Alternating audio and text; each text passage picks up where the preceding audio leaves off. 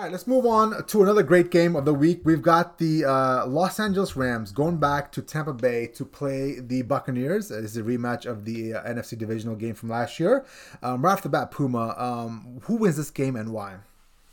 I mean, I don't like either side in this game, but I mean, someone has to win the football game. I'm going with the Tampa Bay Buccaneers only because of how bad the offensive line is for the Rams. And in theory and on paper, there are still horses on the front four and front seven of the Tampa Bay Buccaneers that should, emphasis on should, be able to get after Matthew Stafford, especially with, Cooper Kupp, having a high ankle sprain of some sort. Maybe he's going to be able. Did he cry and need to be lifted off the field of play with his high ankle I mean, sprain? I didn't see him looking like he got shot on the first Okay, wave all going right. on to Omaha Beach, Okay. but So he's a man. Okay. uh, that's a big concern because if there's all that Stafford's been throwing to this season has been Cooper Kupp because there's no one else to really take the heat off of Stafford in the offense, and I think that's really the only person he trusts in the offense at this point. I mean, Tyler Higbee was kind of a missing man last week.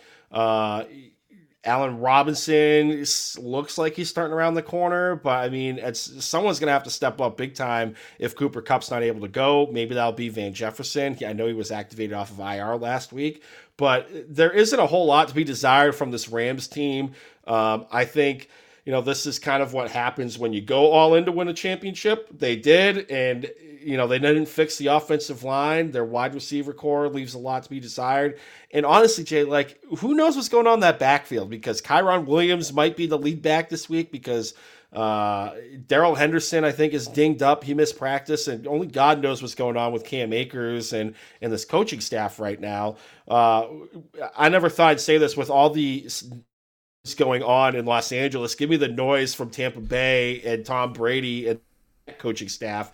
I mean, I'm willing to lay the 3 points at this point with Tampa Bay to win at home. And I mean, at this point, it is a must-win game considering how bad the NFC South is right now. Who had the Atlanta Falcons leading the division right now? Not me, not me. And when I was looking at this game and thinking about who I'm going to pick to win, I came to the conclusion both teams are very talented, right? Very good individual pieces, and both are struggling a little bit. And for me, the deciding factor into why I'm going to choose the Rams to win this game over the Bucks is the coaching. And Sean McVay, I feel, can still, tap into it. He can obviously, get his team to go. I think there's a serious issue with Todd Bowles in Tampa Bay. Like, I know everybody was super excited when he took over for BA, and I get it. He's getting his second shot after his debacle in New York. But what I'm seeing out of this Buccaneers team, Puma, is so damn concerning to me. Like, Tom Brady's play, yes, it's an issue, and we'll rightfully say he's not playing to his level, but there is so much more before we get to Tom Brady that is wrong with this Buccaneers team that I don't even know where to start. And I guess the first thing we should start with is obviously that running attack for the Buccaneers. I think Leonard Fournette's washed. I think he is done and washed. I think he was obviously very heavy coming into the regular football season, and it seems like it's carrying over because they're like one of, if not the last team in rushing, they're one of the bottom 2 or 3 on a consistent basis. But the more concerning thing that I'm seeing, and Devin White, I sent this guys to you guys in the Twitter chat. Warren Sapp was showing a play where Devin White has somewhat kind of given up.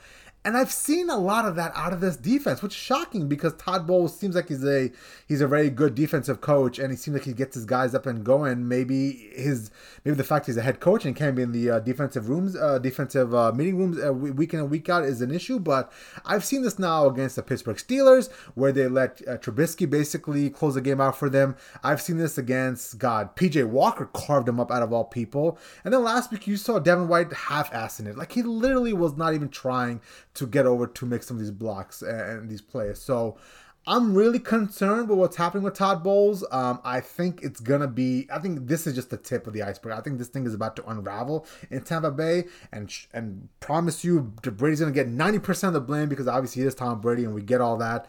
But there's a lot more there than just Brady that's wrong, and I think Todd Bowles is number 2 right behind Brady. Right, and I'll give you that, but at the same time, I mean, there was a stat at one point on Thursday Night Football last week when they were playing the Ravens where I mean, Tampa Bay, they only had the ball for less than 15 minutes. Now, granted, I'm with you, the defense has been bad, but I mean, you're facing the Ravens here. The Ravens have the ball for over 40 minutes. That defense is going to get gassed. That offense is not doing them any favors. And yes, it comes down to the rushing attack. But I mean, there were, out of all the people involved in the offensive side of the football at this juncture in their tenure together, you would think that Mike Evans and Tom Brady would be on the same page with a route. And clearly, like, there was a miscommunication. And I wouldn't say it was chirping, but there was some back and forth between Mike Evans and Tom Brady coming off of the field. And you know, if I'm the defense that's been holding the Ravens rather, in check for most of the game, and this offense is not helping us and putting up some points, you know, I'm not gonna be able to stop a runny nose either if I haven't been off the field for more than 2 minutes. Yeah, no, I get all that, and you know, obviously, complementary football plays a lot into how time of possession is divvied up, right? Obviously, if you can't keep drives going on offense, you got to put the defense back out there. If the defense can't get off the field, then the offense has less time. So that's a very complimentary thing. I just think with what we've seen as a body of work from that Buccaneers defense this year has been borderline abysmal. Like, I can't believe they let PJ Walker do what he did to that defense. So a lot of blame is going to go around, and sure, Brady's going to burn of it. So, you know, I'm not even going to argue all that, but I just feel this is gonna end horribly, and I think Todd Bowles was a wrong man for the job. We have to call a spade a spade, and he's not head coaching material. I think we can solidify that statement unless he turns it around in the next few games.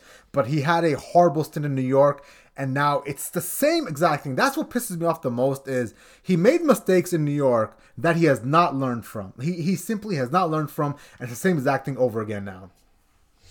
I mean, this is kind of the gift that keeps on giving for, you know, pretty much forcing Bruce Arians out of the coaching area. I never thought I'd miss BA. Like, this is going to sound bad. This is going to sound really bad, but I think maybe with how much BA ruled with an iron fist, with him leaving and the substitute teacher taking over, I think that's basically what's happening here, is that these players feel like the iron-fisted like teacher went away, and now we've got the sub, so we can do whatever the hell we want. Like, I can't like quantify how Devin White's not even trying. Like, I don't understand how they're missing gaps, they're not tackling well. Like, this is, I just can't, I don't understand. I really don't understand what's happening. I don't understand. Mm-hmm.